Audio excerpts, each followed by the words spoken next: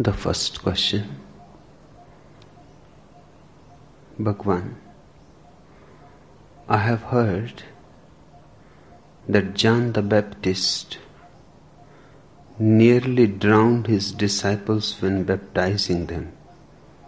Is this true? Is this type of experience something through which a disciple must pass? Anandamit, it is true. I know this fellow John the Baptist.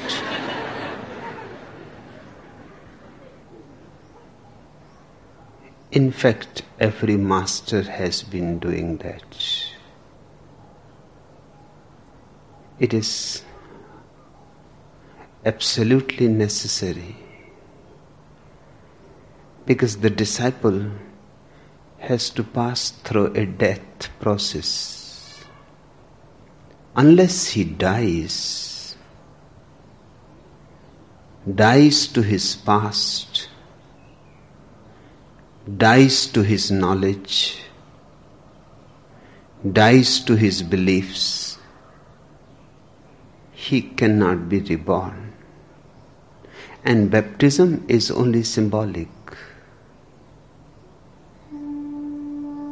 It is the symbol of death and resurrection.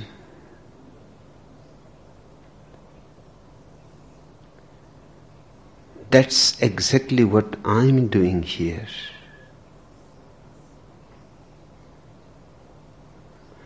You cling to your beliefs, political, social, religious, philosophical.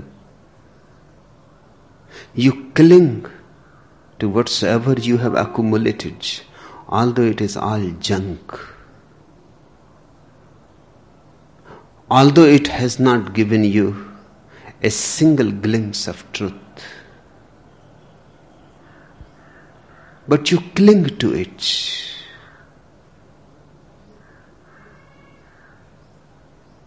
Somebody has asked,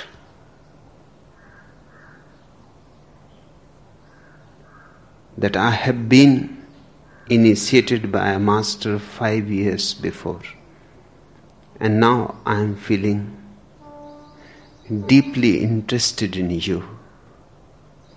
But the problem is, can a man have two masters?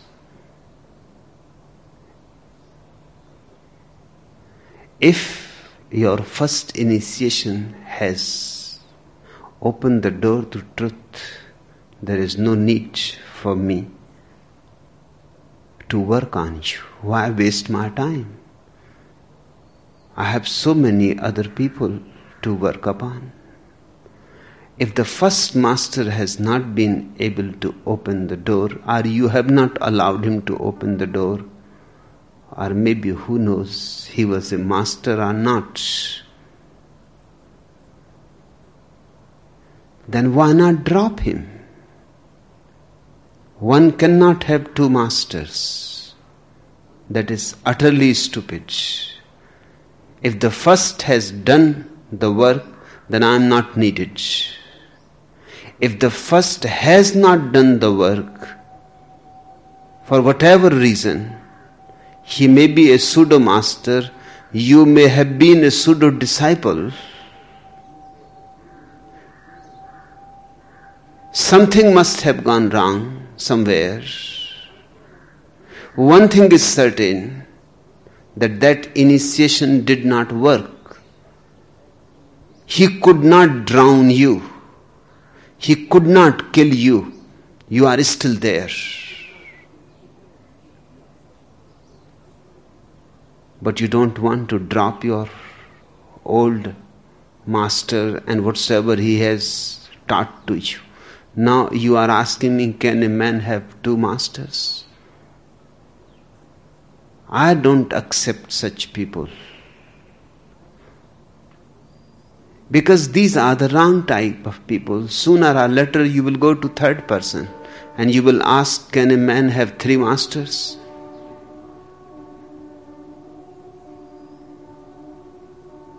The first thing to remember here is To be with me means you disconnect yourself with your past, whatsoever it is, your initiation, your master, your church, your religion. Unless you disconnect yourself, you can't be with me. To be with me, you have to be reborn. You have to be a new being, utterly fresh as the dew drops in the early sun. Less than that won't do. You have to pass through fire. And it is very difficult to pass through fire. Because one can see that the familiar is disappearing and the promised is far away. The promised land may be, may not be, and the familiar is going out of the hands, and the mind says it is better to have half the bread that you already have than to lose it for the whole bread which you don't have got, which is only a promise. A master is only a promise. A promise of something that can happen. A promise of your potential becoming actual. A promise of a flowering. But right now you are only a seed. And the seed cannot believe in the promise. It is very difficult for the seed to believe in the promise. The seed would like to remain the seed and yet be a flower. So we go on clinging with the familiar beliefs, systems of thought, ideology, and still we want to be reborn. It is like a child who wants to cling to the womb and yet want to be born. That is impossible. Either he has to be in the womb and die into the womb, because after 9 months to be in the womb is going to be sure death, or he has to take the risk, the adventure of going into the unknown. And certainly the child must feel the birth as death. It is death to his life as he has known up to now for 9 months. The darkness, the soothing darkness of the womb, the warmth, the absolutely responsibility-free existence.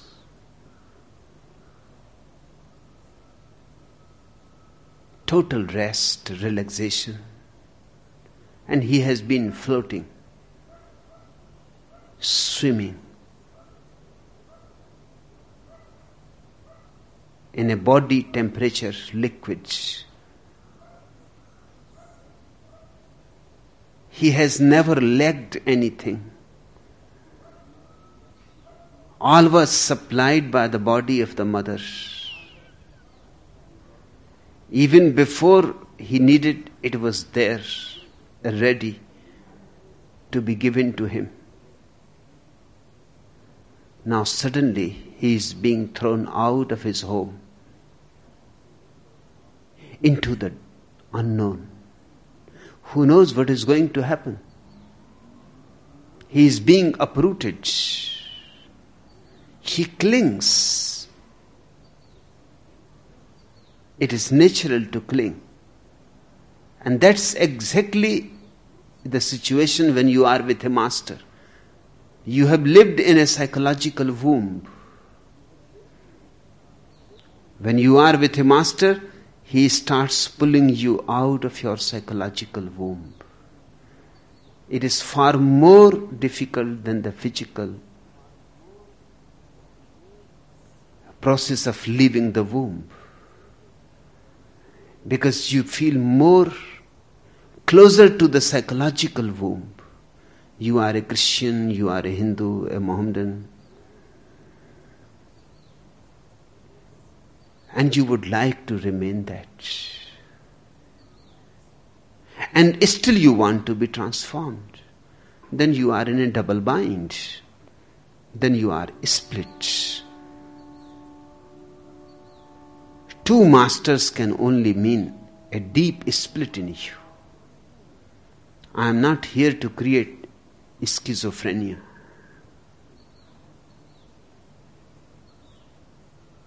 No, one cannot have two masters. One is more than enough.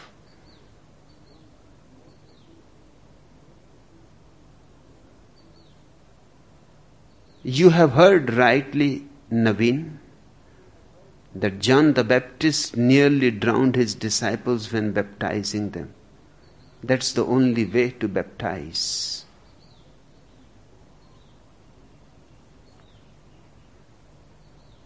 You ask me, is this type of experience something through which a disciple must pass? Yes, it is a must. Unless the disciple passes through it, he never becomes a devotee. And unless you become a devotee, you don't know what it means to be with a master. It is not an intellectual relationship. It is a deep merger with the being of the master. It is something very existential.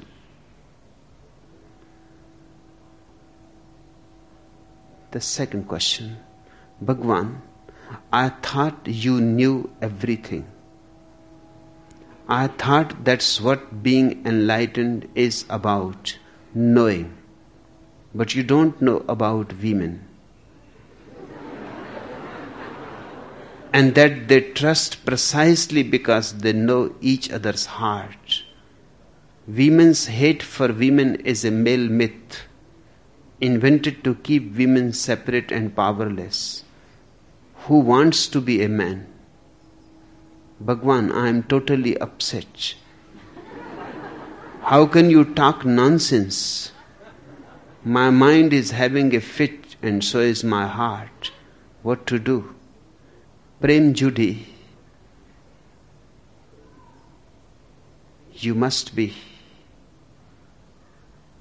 carrying too much crap.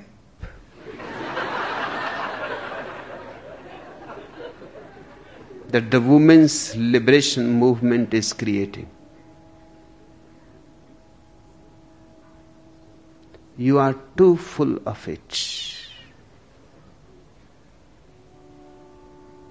Next time when you come to me, I will have to look into your eyes. Because when people are too full of crap up to their head, their eyes are brown.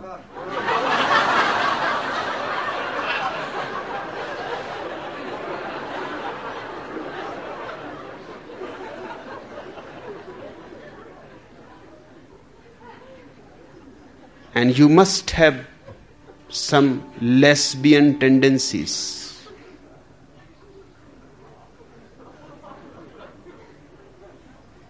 You say, I thought you knew everything. You are absolutely wrong. I know nothing. Not knowing is the most intimate.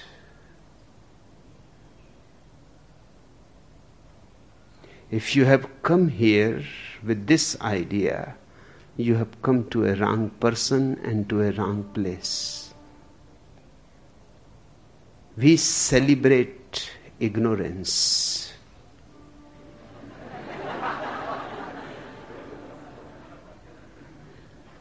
We destroy all kind of knowledge. Our whole effort is to bring innocence back to you. The innocence that you had before you were born. The Zen people call it the original face. The innocence is intrinsic. Knowledge is given to you by the society, by the people around you, by the family. Innocence is yours.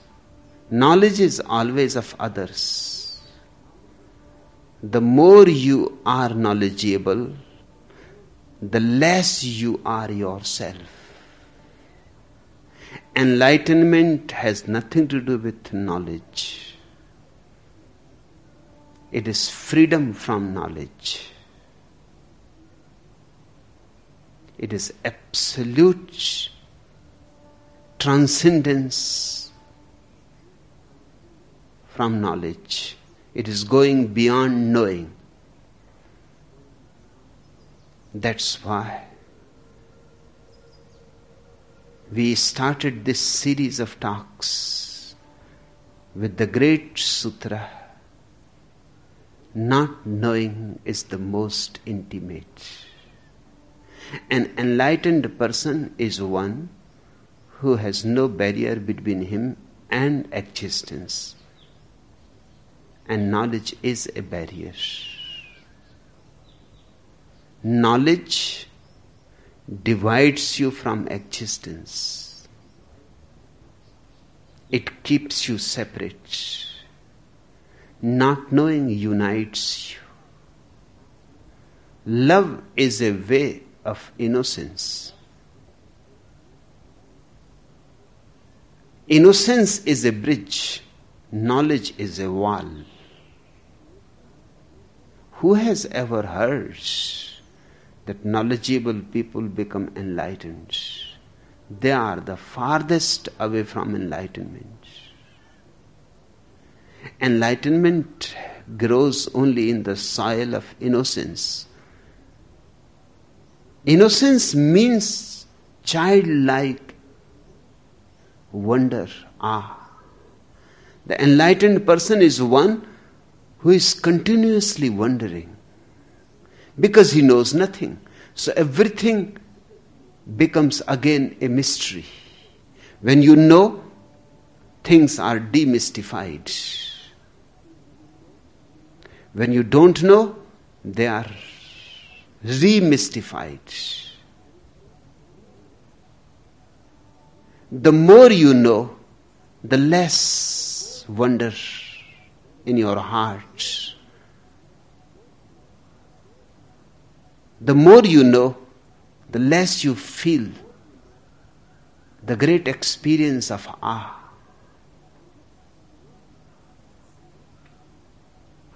You cannot say, this. You cannot be ecstatic. The knowledgeable person is so much burdened. He cannot dance. He cannot sing. He cannot love.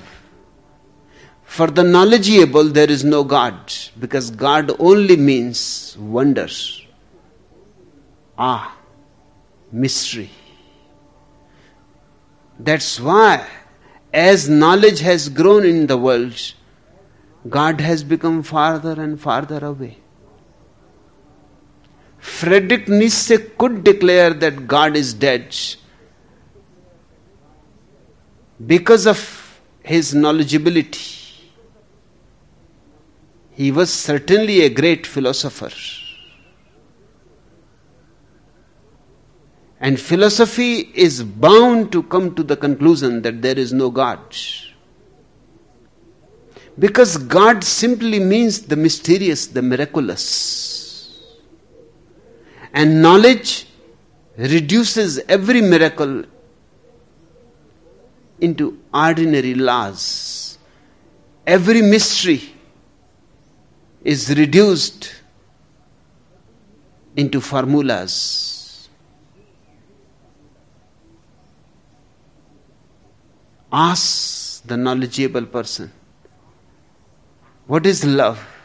And he will say nothing but chemistry. attraction between male and female hormones. It is not more important than a magnet attracting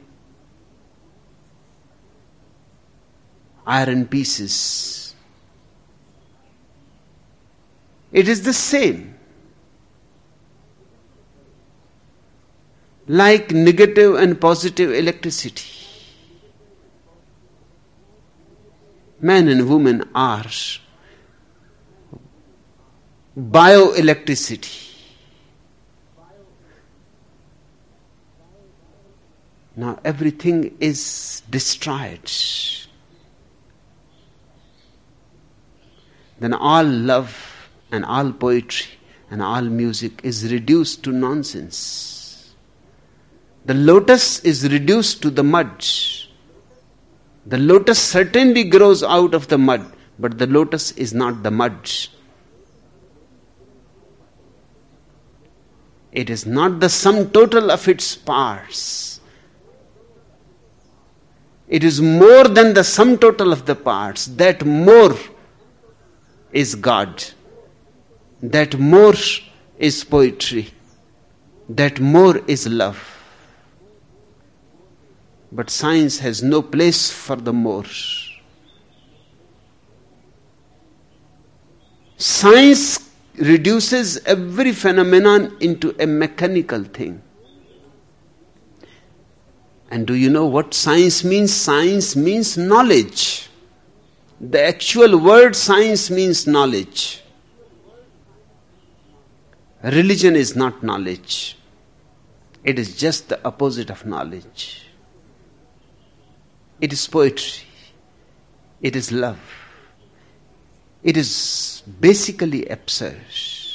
Yes, you can say that I am talking nonsense. If science is sense, then religion is nonsense. But that's the beauty of it. You say, Judy, I thought you knew everything.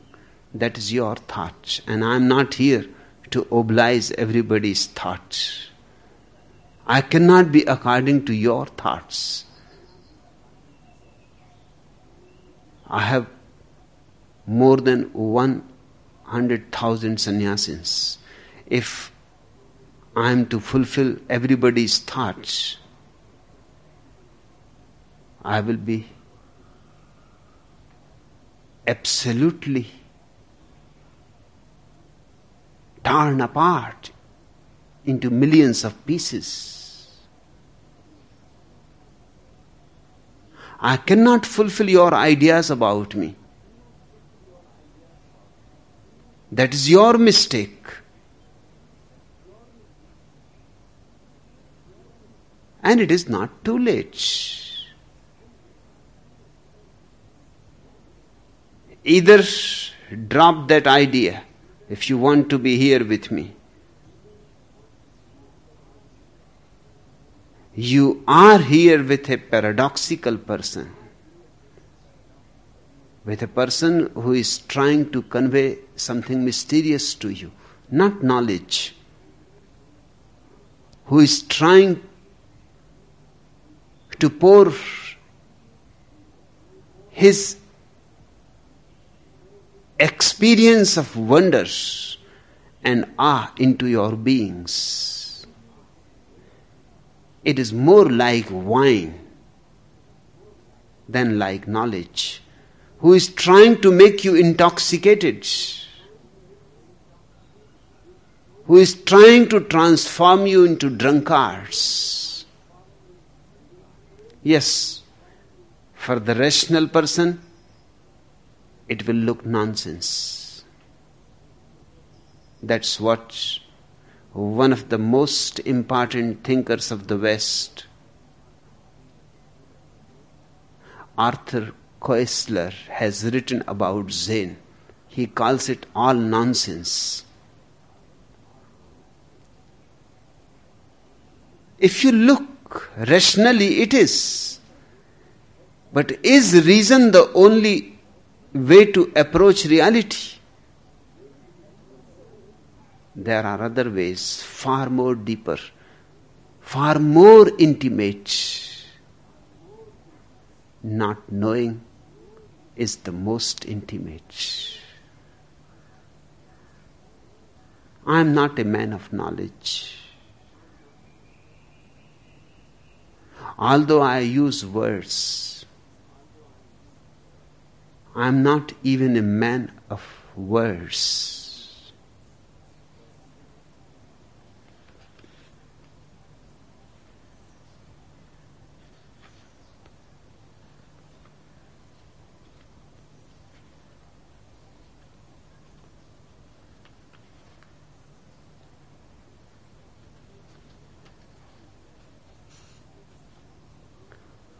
I am a man of few words. Will you or won't you? Your apartment or mine, said the chick. Look, he said, if there is going to be such a lot of discussion about it, let us forget the whole damn thing.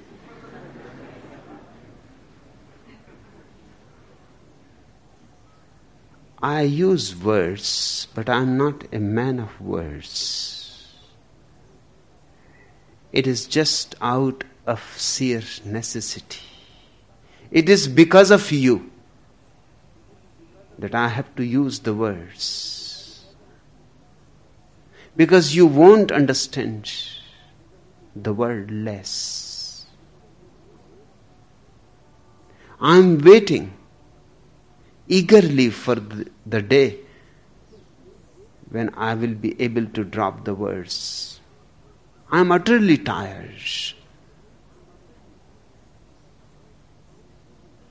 Because words can't convey that which I am. And I have to go on trying something which is not possible.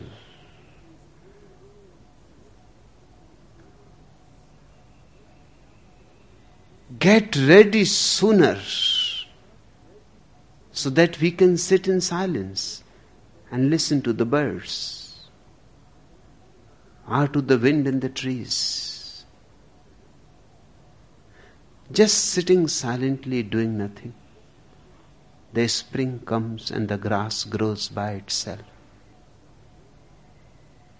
That is going to be my ultimate message and my final work on the earth. You say, I thought that's what being enlightened is about, knowing. You cannot think anything about enlightenment.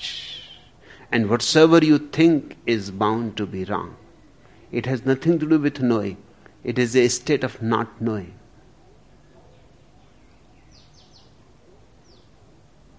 But you don't know about women. And that they trust precisely because they know each other's hearts. I know about nothing. What to say about women? I don't know even about men.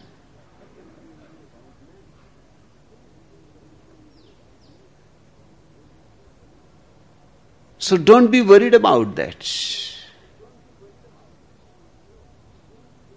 If you know what a woman is or what a man is, beware of your knowledge, because that is not real knowing. It is just opinion that you have gathered. Yes, man has been propagating ideas against women. Now women are propagating ideas against men. It is the same foolish thing. And we go on doing this. We go on moving from one extreme to another extreme.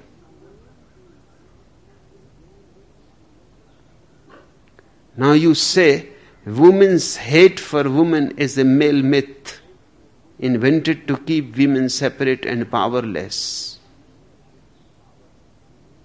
Man has created many myths about women. But now the women are doing the same. They are creating myths about men, which are as false as men's myths about women.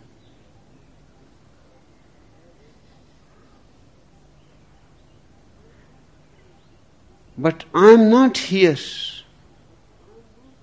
to decide which myth is right and which myth is wrong. I am not here to make you a propagandist for women or against women. My work consists in freeing you from man-woman duality.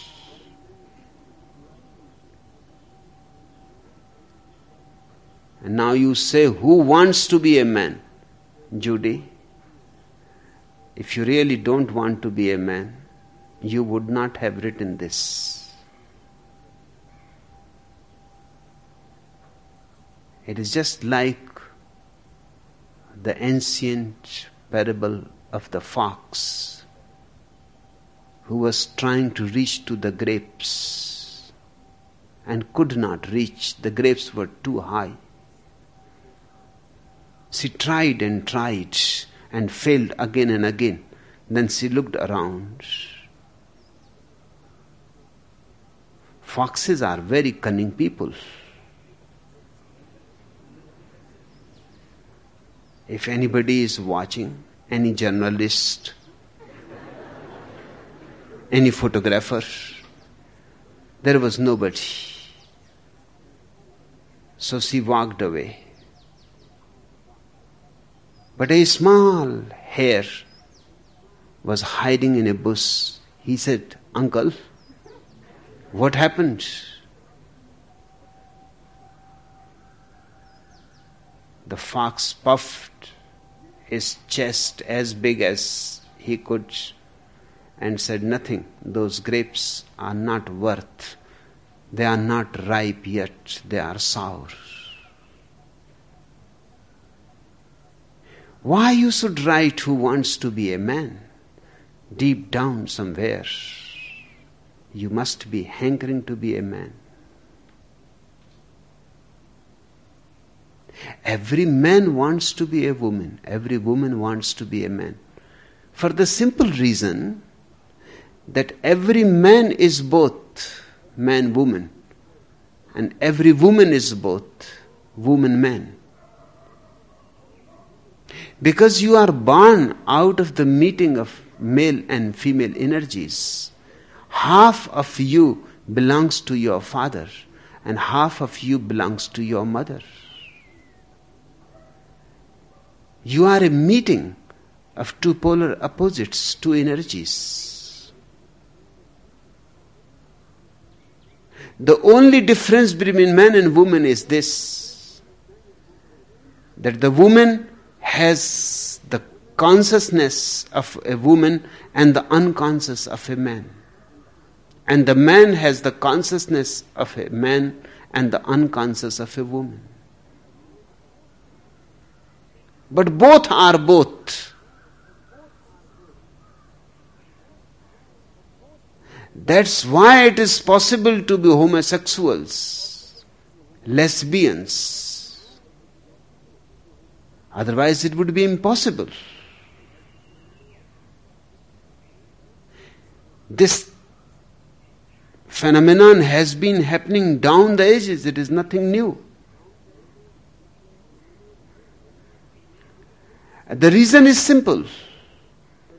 Because the man is only half man and half woman. The woman part is hidden deep in the darkness.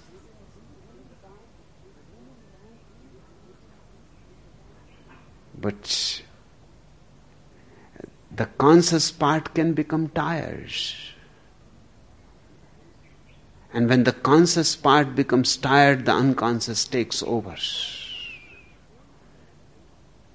Hence, he may have the body of a man, but he starts functioning like a woman.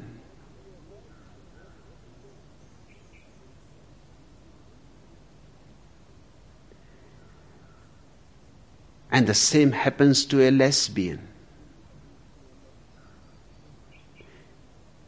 On the surface, she is a woman, but deep down, the unconscious male energy has taken possession.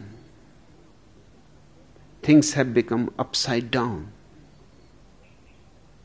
It will affect her physiology too. There are few lesbians here. Their physiology is bound to be affected by their psychology, because psychology and physiology are not two separate phenomena. They are joined together. Mind and body are not two. You are mind-body. So whatsoever happens in your physiology affects your psychology. That's why hormones can be given to you and your psychology can be changed. Now we know a man can be changed into a woman. A woman can be changed into a man. And this is my observation, that in the coming century, millions of people will change their sex. That will become something avant-garde. That will become something very progressive. That will be a kind of new freedom. Why remain confined to a man your whole life? When you can have both the worlds,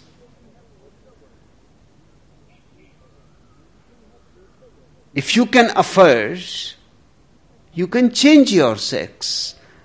For a few years you remained a man and you looked at the world from the male's viewpoint, and then you go for a simple operation and you are changed into a woman. Now you can look at the world through the feminine eyes. And it is possible a man may change many times. If the process becomes simpler, and it will become simpler, that's the whole work of science, to make things simpler and simpler. If the process becomes very simple, millions of people are bound to change. It will release a great freedom in the world, but a great confusion also, a great chaos also. One day suddenly your husband comes home and he is a woman.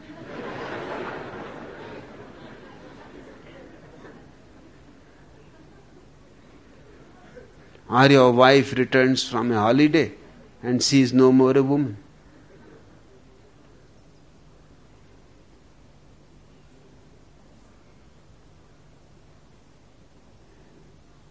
Because each is both.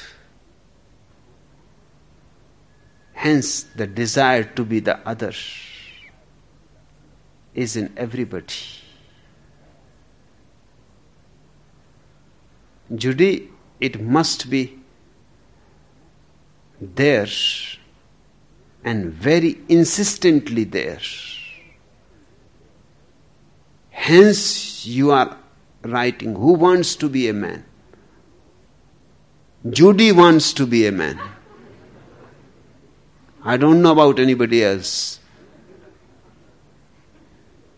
And you ask me, Bhagwan, I am totally upset. That's good. So I am succeeding. I want you to be completely uprooted, upset, disturbed. I want to create a chaos in you, because only out of chaos stars are born. You ask me, how can you talk nonsense? What else? Sense cannot be talked. only nonsense is left. So I don't take it as a criticism. It is a compliment. Many, many thanks for you.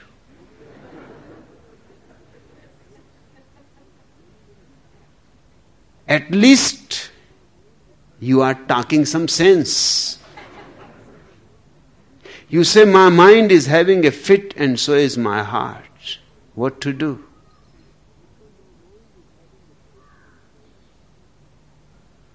I don't think anything can be done now. It is too late. You can't go back. I will haunt you.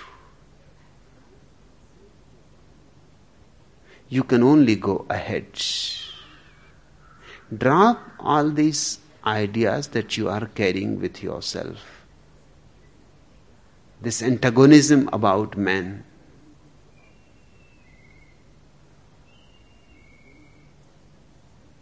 Drop all these ideas. I am neither for men nor for women. I am only for transcendence. And don't take my jokes seriously. You are such fools that even jokes you can't take playfully. Just another woman has written, Bhagwan, you have been talking too much against women. You called them other day big mouth.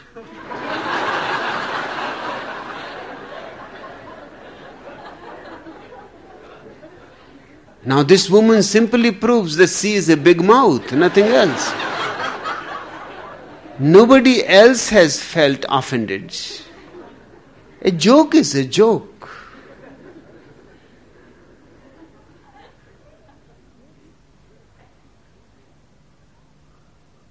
But why you are so touchy? Now this woman must have a big mouth. At least her husband must be telling her again and again, you big mouth, shut up. And now she comes here to hear something beautiful said about her. And I tell a joke, and again that big mouth comes in.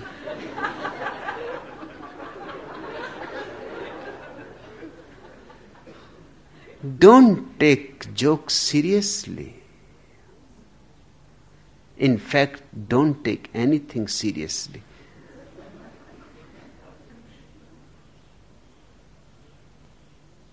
You miss the point if you start taking things seriously. Even scriptures have to be taken non-seriously. Only then you can understand. Understanding has to be with a deep, relaxed, non-serious, playful attitude. When you become serious, you become tense. When you become serious, you become closed. When you are playful, many things can happen, because in playfulness is creativity. In playfulness, you can innovate.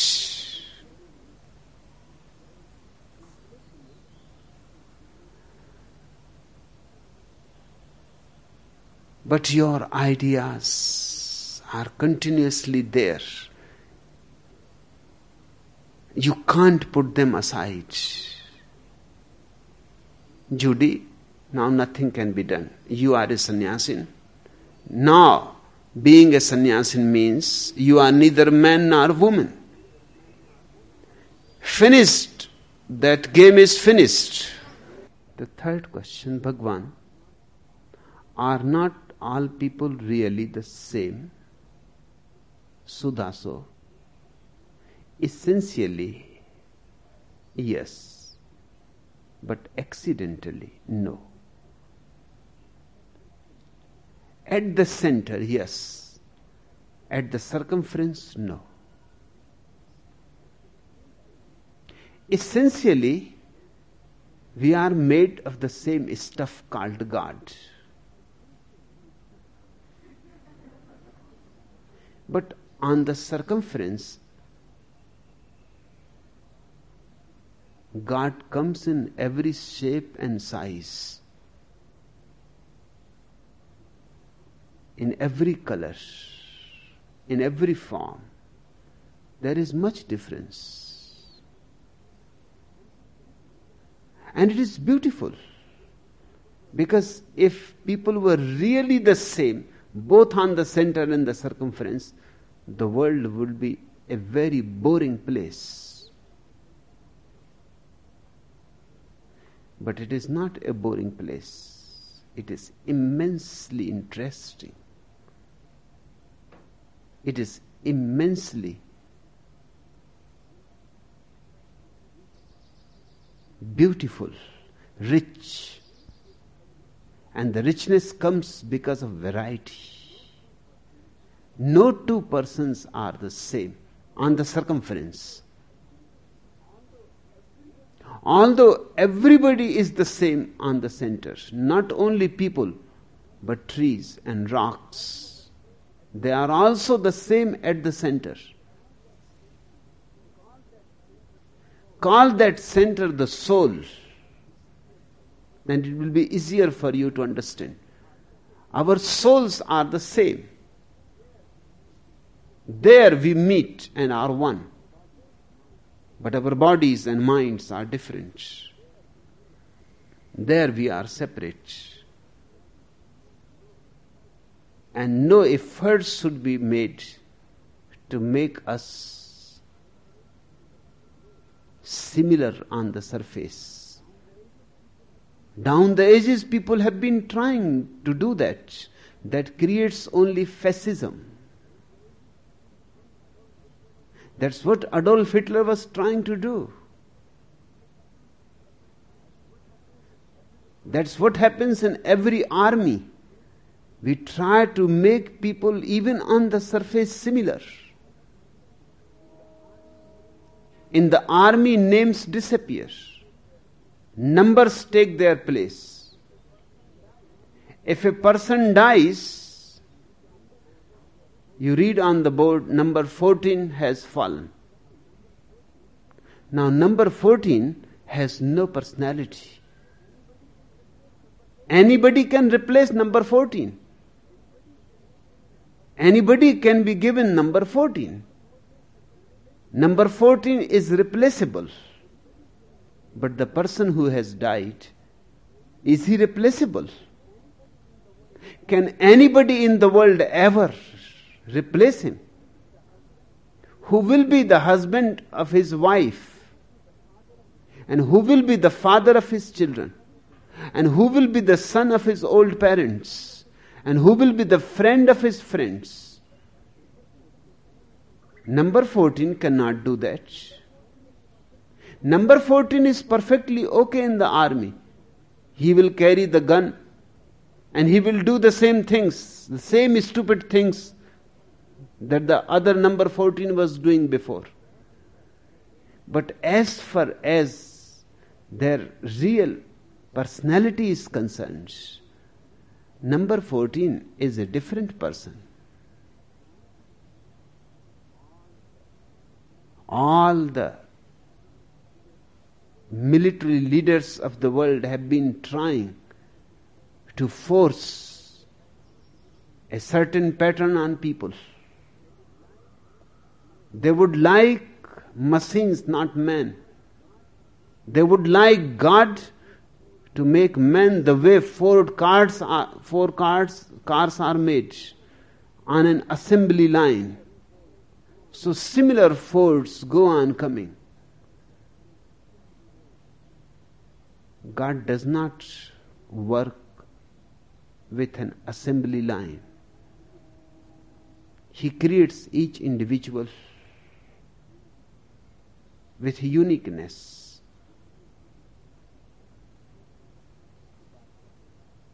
Sudaso So you have to understand two things. One, the variety, the difference. And love the variety and love the difference. Mohammedans have been trying to convert the whole world into one religion.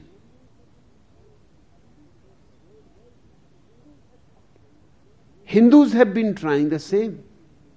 Christians have been doing the same. Buddhists have been doing the same. The whole effort is to make all the world similar. There are all Christians and Christians. It will be a poor world where no temple exists and no mosque, where there are only churches and churches, and the same prayer, and the same scripture, and the same silly pope.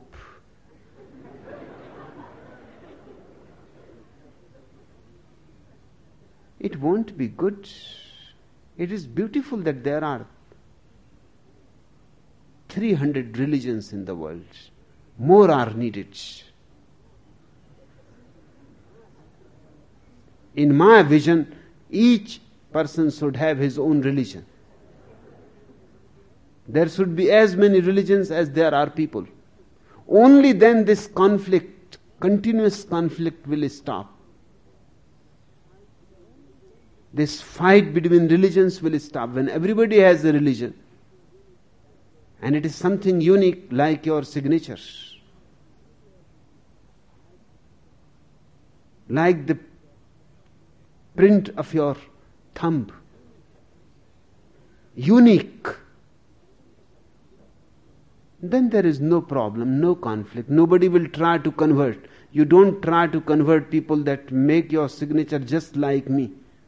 In fact, if somebody makes, you will inform the police that this man is trying to imitate. Religion should be a personal, intimate phenomenon.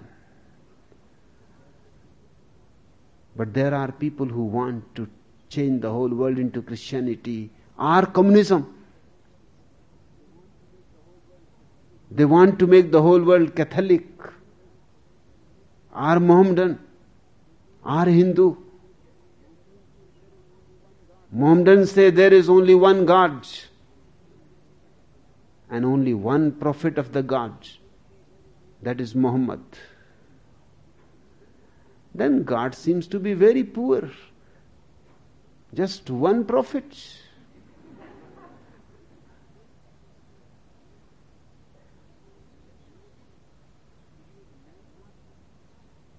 Cannot he create more prophets?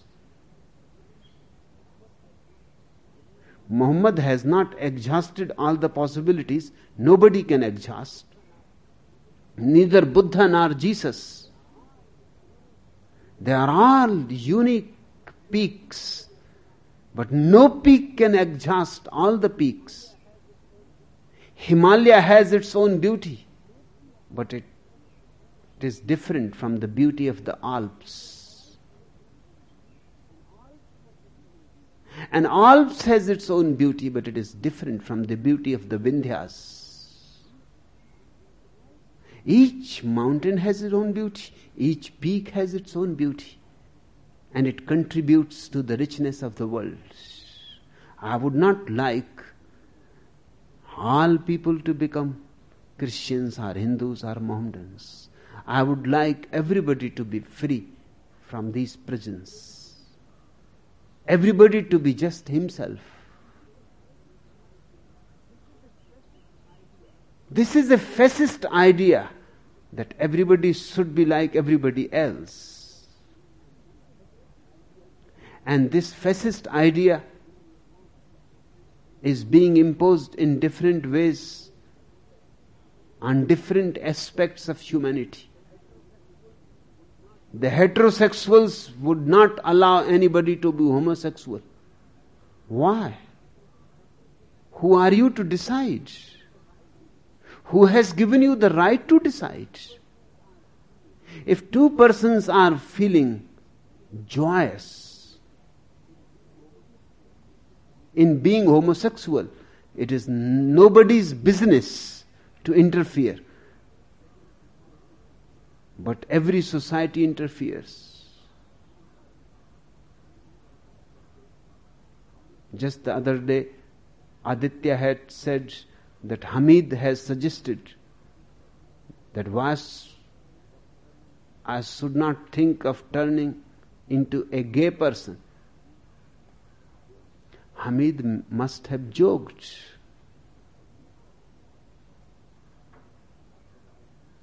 And when I talked about it, Hamid was very much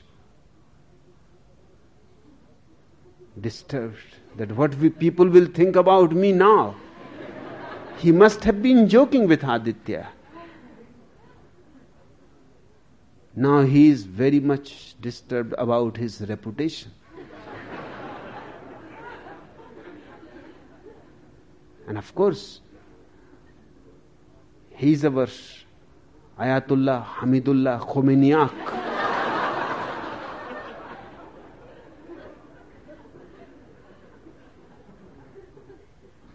So his prestige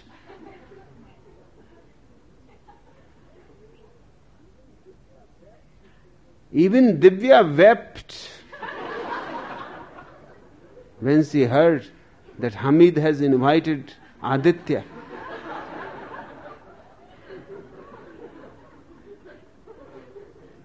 He must be joking, because Iranians are very much against homosexuality. In Iran, the punishment for homosexuality is death. Although, because of this punishment, more Iranians are homosexual than anybody else. Because when something is so dangerous, people become interested naturally. There must be something in it. When punishment is death, that means there must be something higher than life in it, more than life in it. It is worth taking the risk.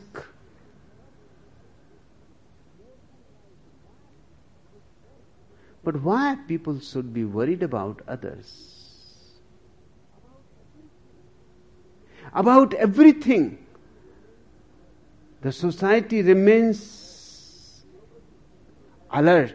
Nobody should have his own individual way about his sex, about his love, about his clothes, about his way of talking, manners. Every society imposes a fascist rule on its members. It destroys much that is beautiful. Sudha, so you ask me, are not all people really the same? Not as you know them. The pretty coed nervously asked the doctor to perform an unusual operation, the removal of a large chunk of green wax from her navel. Looking up from the ticklish task, the physician asked, "How did this happen?" "Well, you see, doc," said the girl, "my boyfriend likes to eat by the candlelight."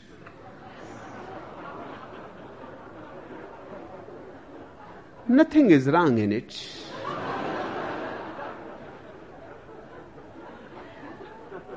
This should be nobody's business. If somebody wants to eat by the candlelight, he should be allowed. And where can you put the candle? The best place seems to be the navel. So natural.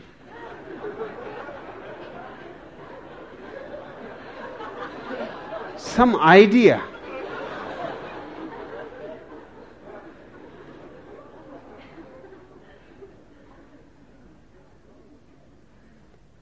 Abhi and Mel talked of their no account sons.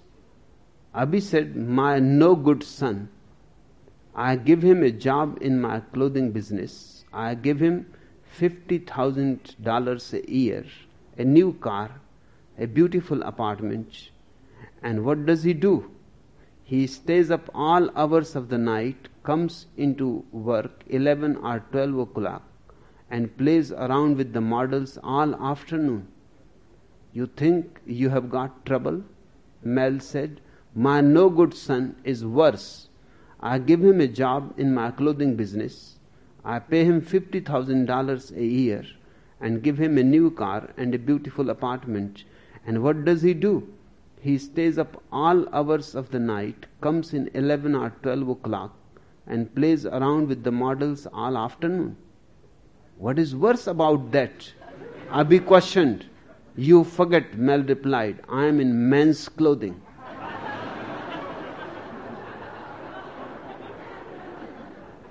On the circumference, people are different, and they should be different. And everybody should maintain his individuality on the circumference. One should never compromise for any reason. Then only we can create really a democratic world. Real democracy means that the mob, the crowd, is no more in control of the individual life.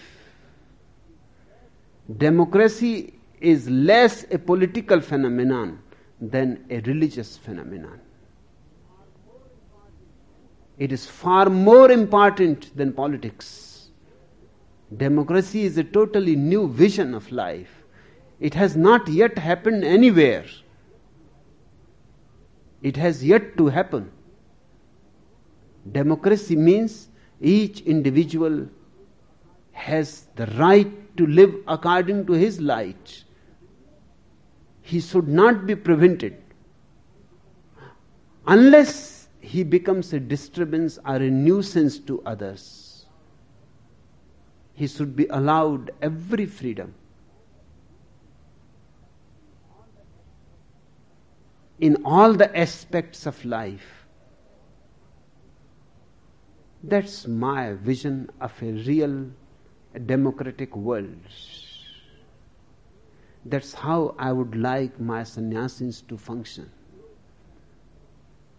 No interference in anybody's life.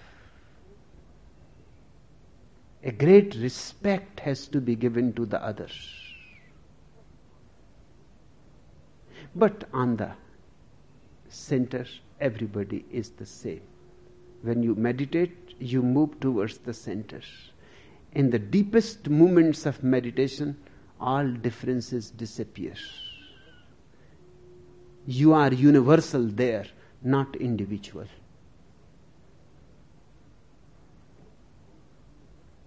And you have to be both individual and universal. And you have to be very flexible and fluid between these two. As easy it should be as you come out of your home, out of your house. When it is too cold inside, you come out. You sit in the sun. When it becomes too hot, you go in. It creates no problem. You just go in, you come out. There is no problem. It is your house. A person should be capable to live on the circumference and at the center easily. He should be able to move from the marketplace to the meditative space, and from meditative space to the marketplace with no problem, playfully, easily, spontaneously.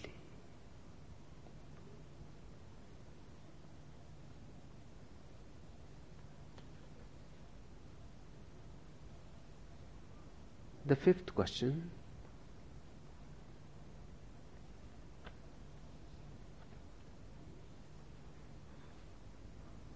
Bhagwan, most of my early life was spent in deadening myself to unbearable punishment. The deadening was entirely necessary for me to survive those times. But those days no longer exist, and after 32 years, I am terrified and lack the courage to go within. From where is the source of forgiveness? And Bhagwan, what kind of foolish name have you given me? Deva Prem, all names are foolish.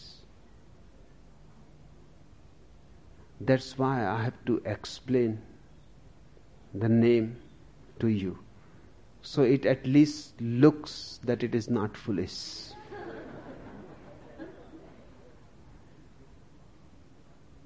I have to give it beautiful meaning.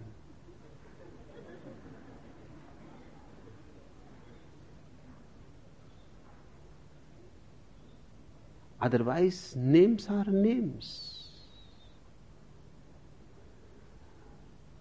They are just labels. Deva Prem means divine love.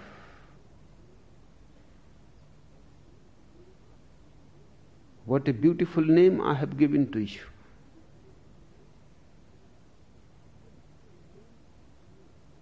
But still, names are names. There is an ancient Chinese ceremony in which the parents of a child choose the baby's name. As soon as the baby is born, all the cutlery in the house of its parents is thrown in the air. The parents then listen to the falling knives, forks, and spoons and choose a name: Ping, Cheng, Teng, Pung, Chung. That's also perfectly right.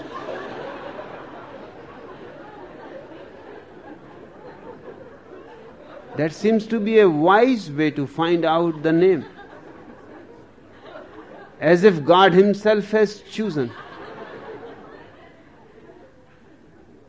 And that's how I go on choosing your name.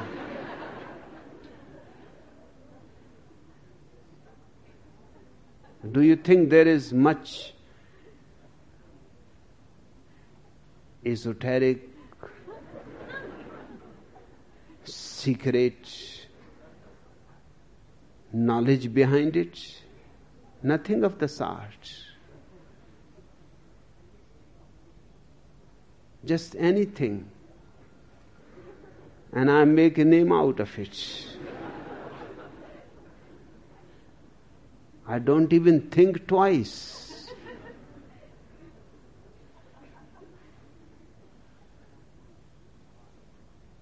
But I can understand why you feel that the name does not fit to you. You have become a closed person and love has become difficult. It happens to many people. In fact, to the majority of people, more or less.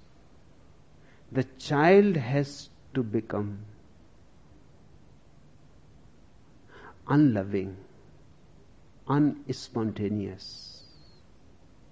He has to deaden his sensitivity just to survive. Every child, more or less. The difference is only of degrees. Every child has to learn tricks to survive. And the basic trick is never be spontaneous. Be formal. Never be natural. Because your spontaneity is bound to be punished. And your formality praised, rewarded. The parents enforce a subtle strategy. They create fear in the child. If he says the truth,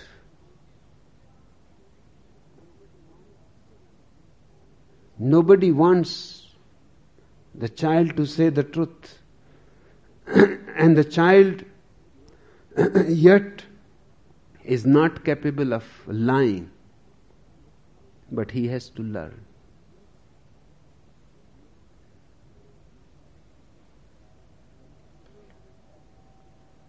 When Cleo's parents threatened to forbid her to see her boyfriend unless she told them why he had been there so late the night before, she began to talk. Well, I took him into the living room and, that is living, dear, said the mother. You are telling me?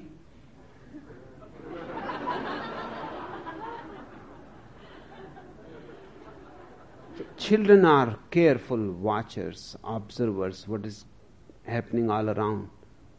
Of course, their senses are very clear, unclouded. They see the truth immediately. You cannot cheat a child. He knows it immediately, intuitively.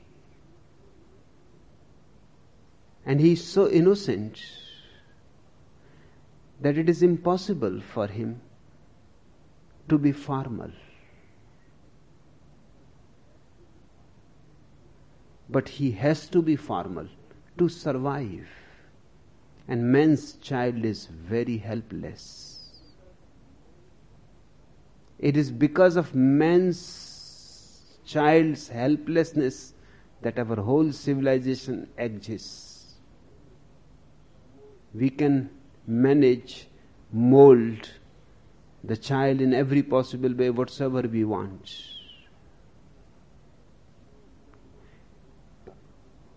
Children are not supposed to say things that they know. They know much more than they ever tell you. They pretend to be innocent because you don't want them to know more than is taught in the school, than is taught by the preacher, than is taught by you. And they know certainly more.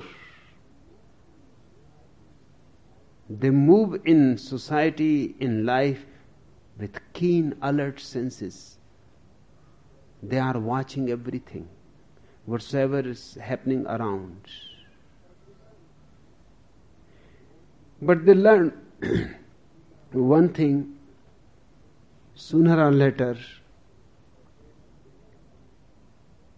that they have to be diplomatic. With the grown-ups, you can't be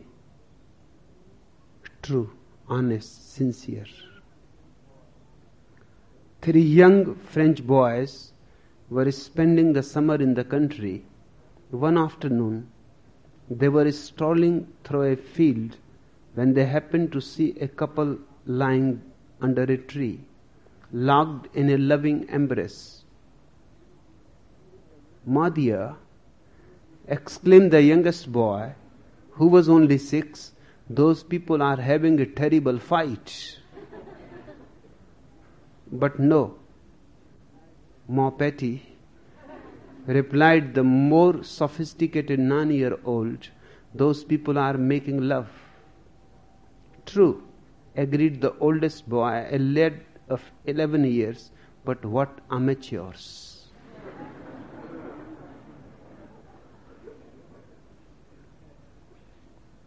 But children cannot say these things to their parents or before their parents. They know much more than you think they know. They are so alert, so available to life. They are so open and vulnerable. They go on allowing every sensation to reach into their being. But they have to deaden themselves sooner or later. they have to become stiff. They have to become closed. They learn one thing, that unless they follow their parents, their priests, their politicians, they will have to suffer much. Respectability is only for those who are obedient. Deva Prem, you say, most of my early life was spent in deadening myself to unbearable punishment. The deadening was entirely necessary for me to survive those times.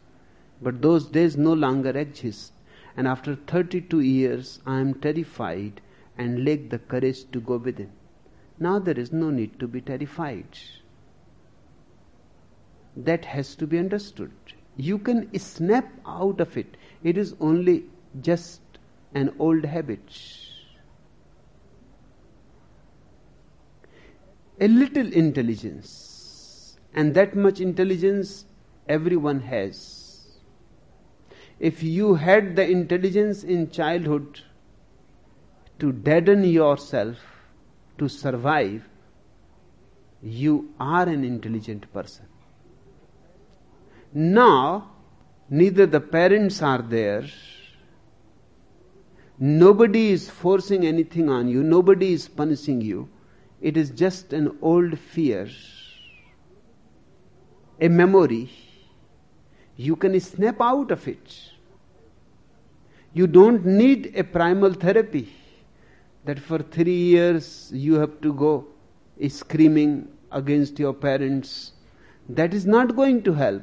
That is simply stupid. If it takes 3 years to shout and scream at your parents, then you will come out of it. That means you don't have any intelligence. And what is the guarantee that just by screaming for 3 years and shouting at your parents, you will become intelligent?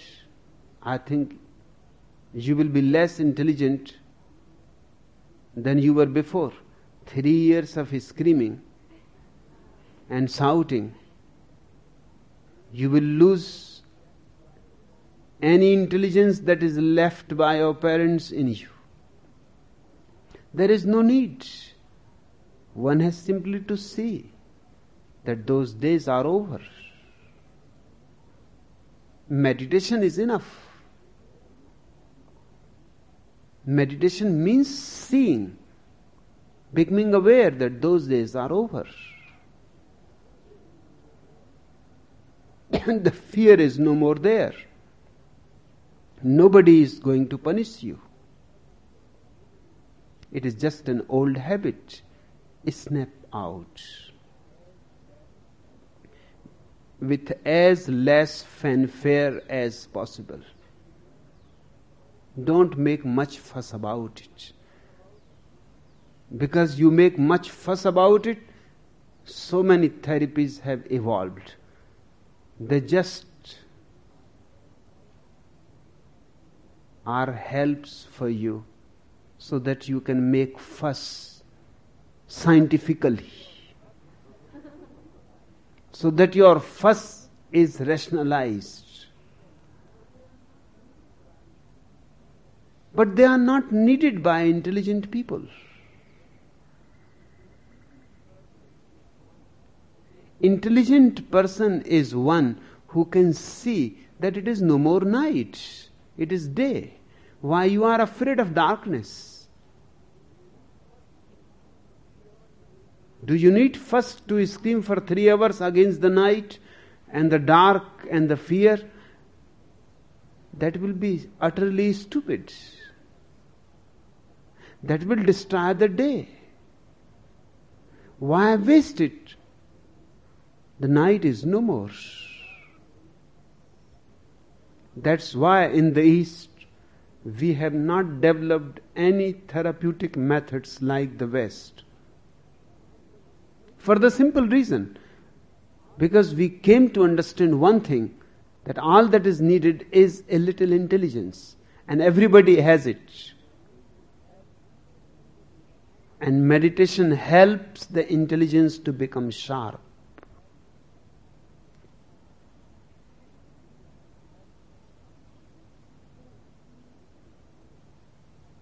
Just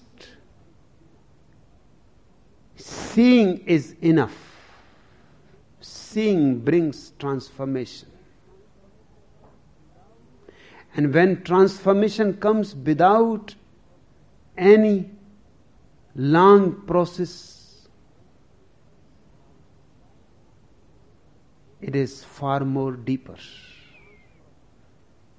When it takes a long process, it means it will remain superficial. So I have not come across a single person yet whose primal therapy has totally succeeded. It can never succeed. Psychoanalysis has not been able to create a single person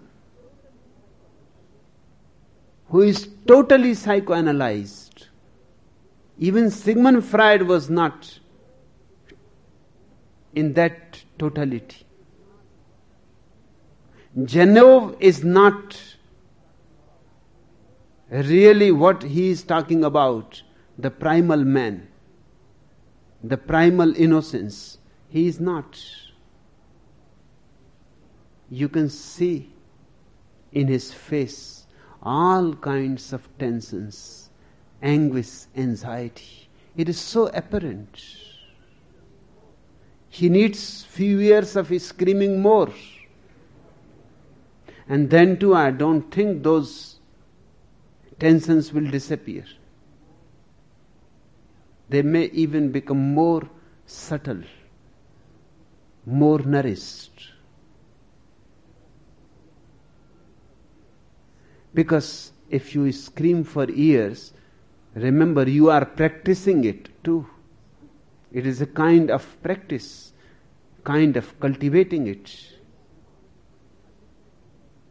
Then you become addicted to it.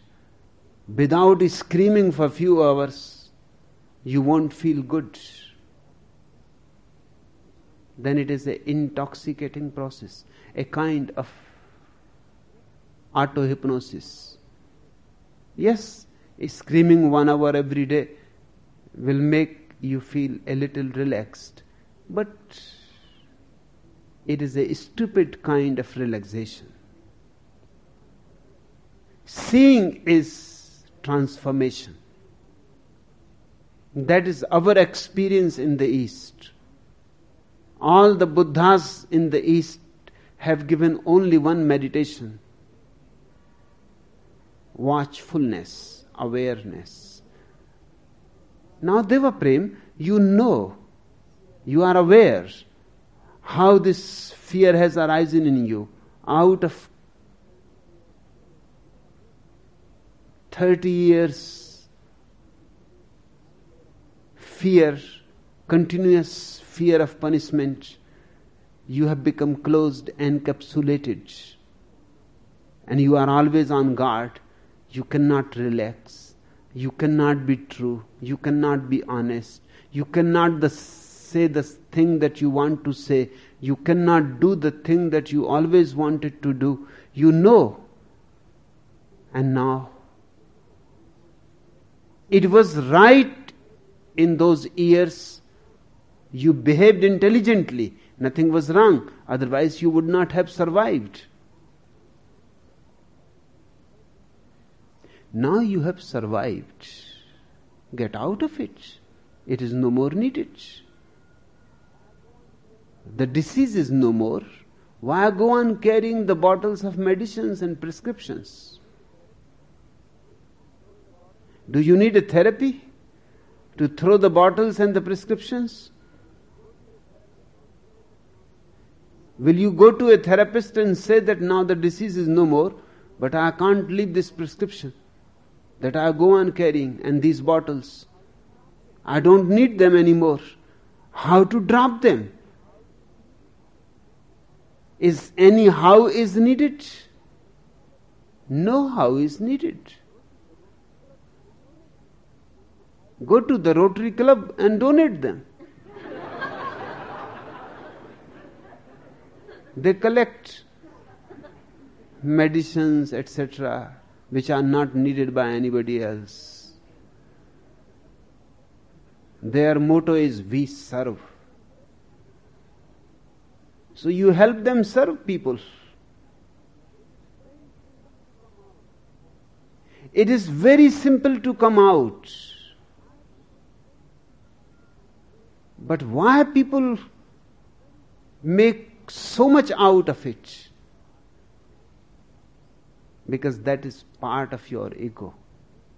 You don't want it that it should be so simple.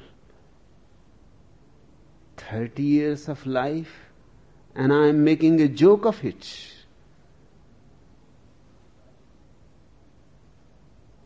You would like to pay some therapist good money, and you would like to invest some time. That feels good. It makes you feel important. In fact, in the West now, people brag that they have been in psychoanalysis for 3 years or 7 years, and somebody brags that psychoanalysis is out of date. I have been in Gestalt therapy, in primal therapy, and there are groupies now who go on moving from one group to another group. Their whole life consists of moving from one group to another group. Many groupies come to me and they say, we have done all the groups. And they say it in such a way, as in the old days, people used to say that we have fasted, prayed,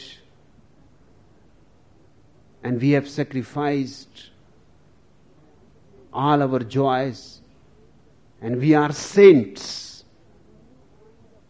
In the same way, this is a new kind of holiness that is arising in the world, that I have passed through all kinds of groups.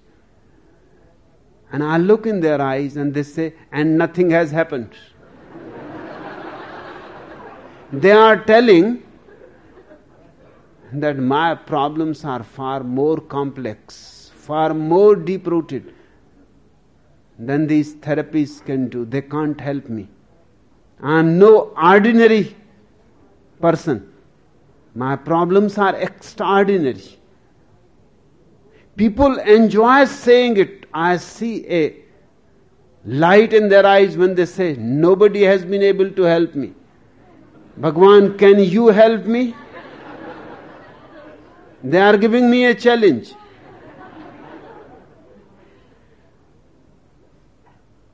All that they want is to add one more name in their list, that I have been to this guy too and he cannot help. My problems are such, not ordinary problems that anybody can help.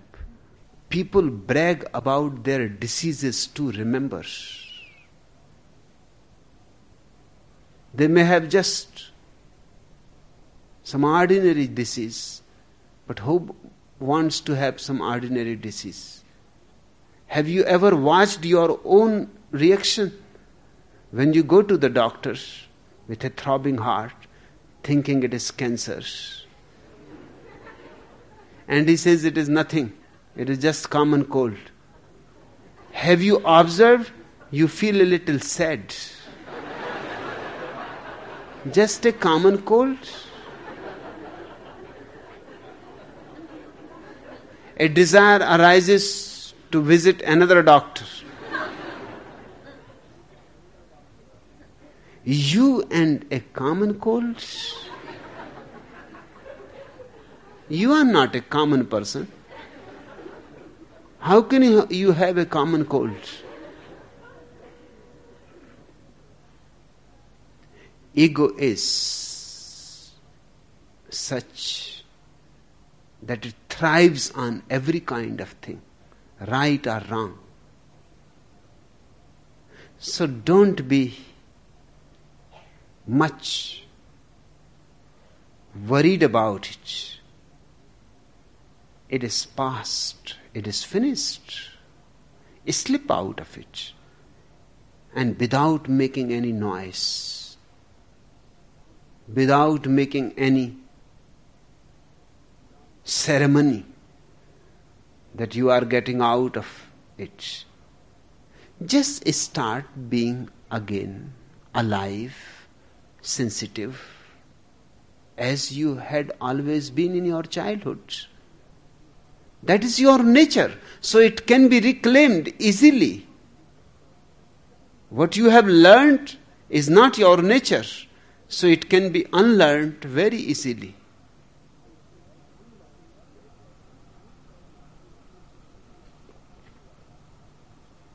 The last question.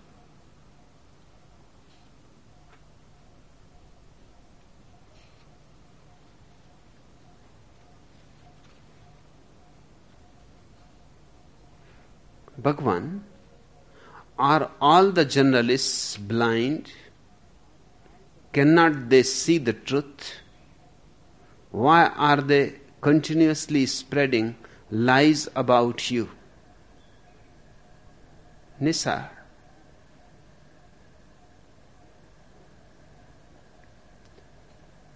The profession of a journalist is such that it lives on lies. Truth is not a news. Lies are newses, beautiful news.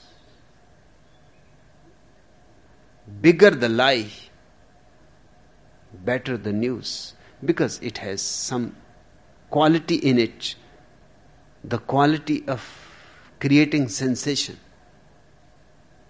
Journalism lives on lies. If journalists decide only to be true, there won't be so many newspapers, so many magazines. And there will not be much news either. Truth, you can write on a postcard.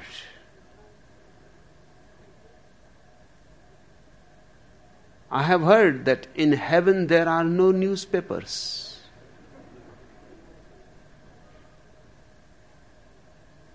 Because there is no news ever happening. George Bernard Shaw has defined news as when a dog bites a man, it is not news. But when a man bites a dog, it is news. In heaven, no man bites a dog. In the first place, it is very difficult to find a dog there. In the second place, nobody is interested in biting anybody.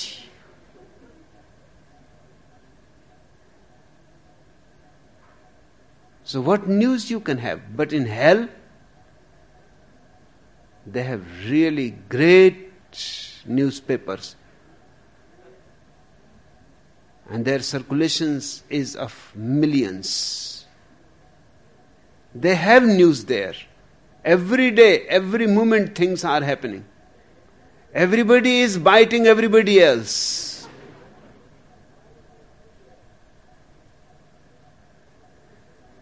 When journalists come, they come to find something sensational. If they cannot find, they have to invent it. Otherwise, their coming and going has been useless. And if a journalist comes again and again back to his office without any news, his job is gone. Either find something sensational or invent.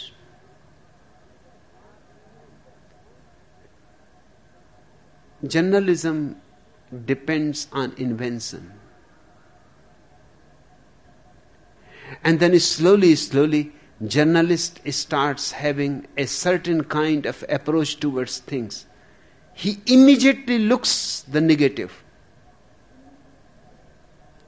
He can't see the positive because positive is not his business. It is like a shoemaker looks only at your shoes, not at your faces. What he has to do with your faces? In fact, looking at your shoe, he knows your whole biography. Just a real shoemaker looking at your shoe can say everything about your life far more accurately than any astrologer can do it. The condition of the shoe will show the condition, financial condition in which you are.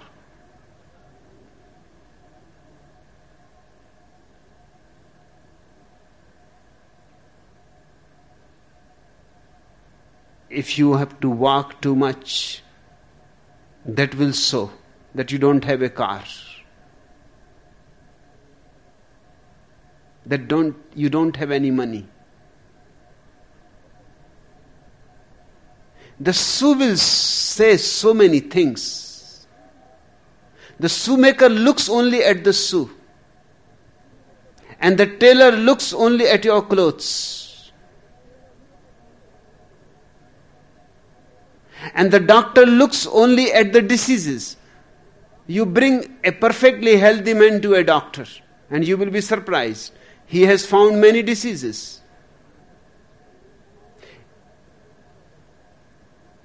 I have heard that one doctor friend of Picasso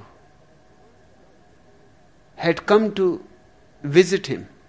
Picasso had just finished a portrait.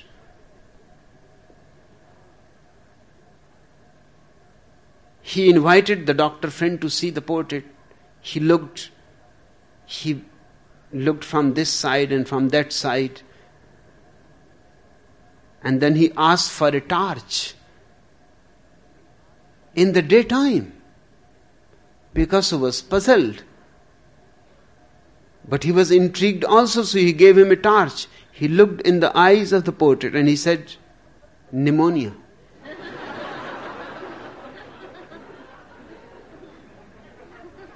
A doctor is a doctor.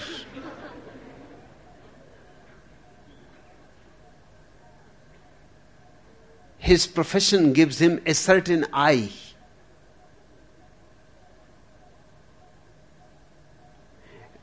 The journalist comes here with a certain eye, with certain fixed ideas, prejudices. He comes to pick up on something negative which can become sensational. And then of course he can find. And if he cannot find, he can invent.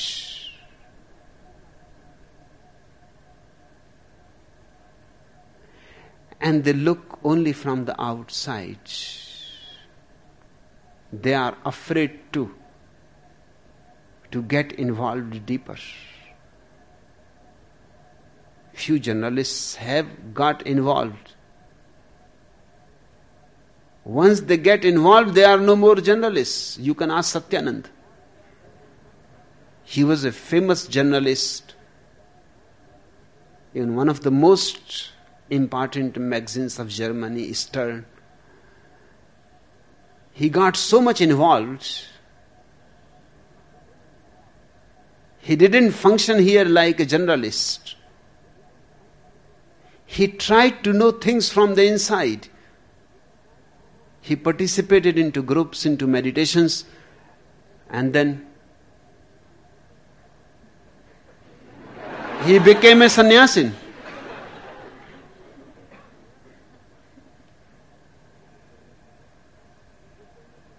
Stern refused his story to publish. because they said, you are no more a journalist. Now you have become part of this orange movement. So whatsoever you will say will be favorable. For months he had to insist that I have worked hard. They cut his story almost to half. They destroyed his whole story, distorted the whole story, and only then they printed. And he lost his job. Now he has come here forever. There are few other journalists also, at least a dozen.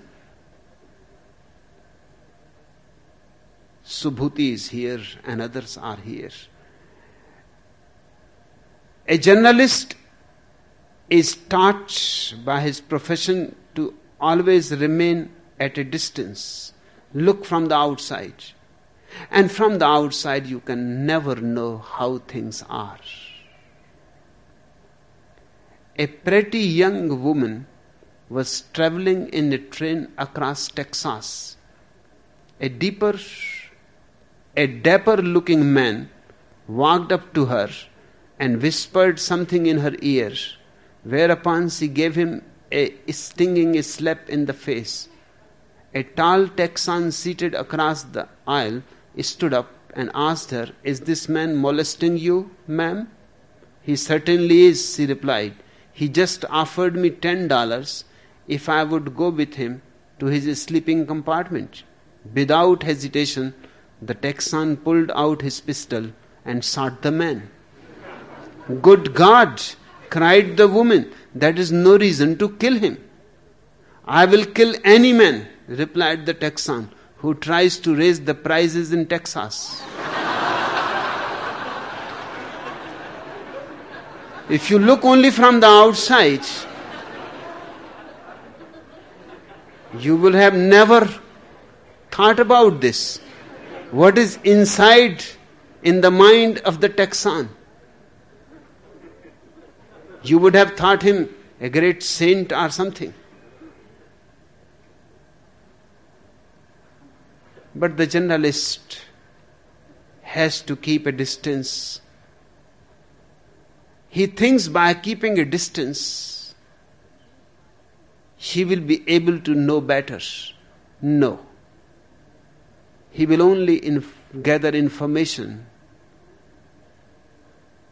bits of information, in fact, irrelevant, unconnected with each other, because he has no approach to the center. And he is going to distort it more, to make it more sensational. A group of Rajneesh sannyasins in Bonn, Germany, were taking a boat ride down the Rhine River when they noticed that a well-known journalist was aboard the boat. They decided to do something to give sannyasins a more positive image in Germany. So before the eyes of the journalist, they stepped off onto the water and did a whirling Sufi dance all the way around the moving boat. Then, completely dry, they climbed back into the boat's deck. The next day, the sannyasins eagerly scanned the newspaper to see what the journalist had written about their fantastic feat.